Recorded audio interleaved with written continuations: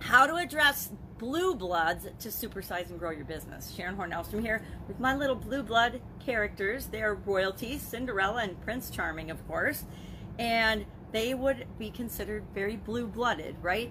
This is an expression that's been around since the 1800s in English, but much older in Spanish. The Spanish nobilities, those Spanish royals, had a saying called sangre azul, and it meant blue blood in Spanish.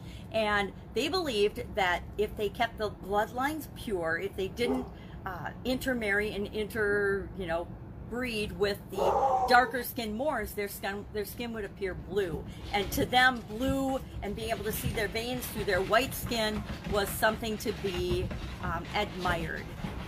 The dogs are going crazy because my daughter and son just arrived from Utah, and so they're a little excited. So I'm going to run through this quickly. Let's talk about blue bloods and how we might use it in our organizations, in our business. A lot of people believe that people that are born with royal blood or royal lineage are better than other people. I beg to differ. They also believe, a lot of people, that they are elitists, or somehow because of their standing in society or rank or their position in an organization that they're better than other people. Again, I beg to differ. Some people think that they're entitled to special treatment just because they're alive or they exist or they ask for it. I don't know where this mentality's come from, but I beg to differ. People, and I actually think that the online world has contributed to this in a kind of negative way, a positive way for a lot of people, but a negative way, that it brings out some of the worst behavior in human beings. The free line, they call it. We're always moving the free line and giving everything away for free and providing tremendous value for people for free. And some people, very few, very rarely, people expect more than, they expect you to give away everything for free, which is ridiculous. We all need to make a living, right? Especially in our businesses. I can't think of a single business owner who hasn't at least had one customer experience or one non-customer experience where somebody came into their business demanding something or requesting something that they totally weren't entitled to, but they thought if they just asked, they would get it. Does that work sometimes? Sure it does. Should you do it?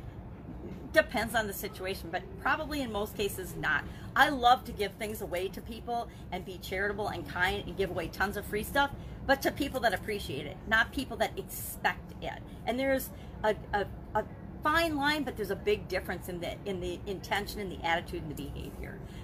I say in our organizations, we want to make sure that we are not acting entitled just because of our position in the organization, and that anyone else in our organization isn't acting that way either.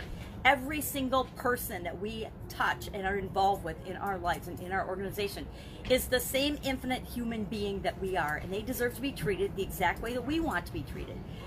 Can't treat people in ways that we don't expect to be treated. It's just not, we can try, but it's going to catch up with us. Our beliefs don't make us better than other people. Our financial situation, what we've achieved in life doesn't make us better than another human being. It just makes us different, and it means we've had different experiences than they have.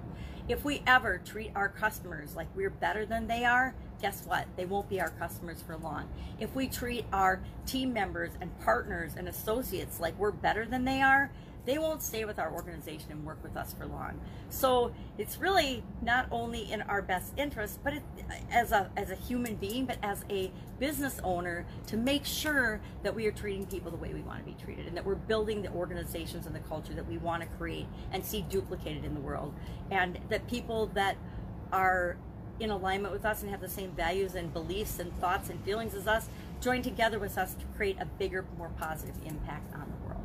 So curious, are you a blue blood? Have you ever run into a situation or people that expect everything for free from you and from your organization? They totally discount your decades of experience or years of learning or expertise and think that you should just do everything for them for free because they're broke or they don't have anything or they've had a bad lot in life. Guess what? Every business owner you have has struggled and have ever met has struggled and gone through so much to achieve what they have. And we do love to help people and give back. I swear entrepreneurs and business owners are the people that are going to change this world and make the world a better place. It's not going to be our politicians. So we want to do that by setting the example and being a good example for other people and other businesses. That's it. That's our idiom for today. We actually talked about a related idiom like 547 days ago. Upper crust, when people think they're superior to other people. Elitist, the whole people need to think for other people because they're not smart enough to think for themselves. Kind of like our politicians treat us sometimes. Totally unacceptable. All right, that's our idiom for today. Have a great day. I'll be with you tomorrow. Another interesting idiom. What does it mean? Where does it come from? And how might you use it to grow your business today? Take care.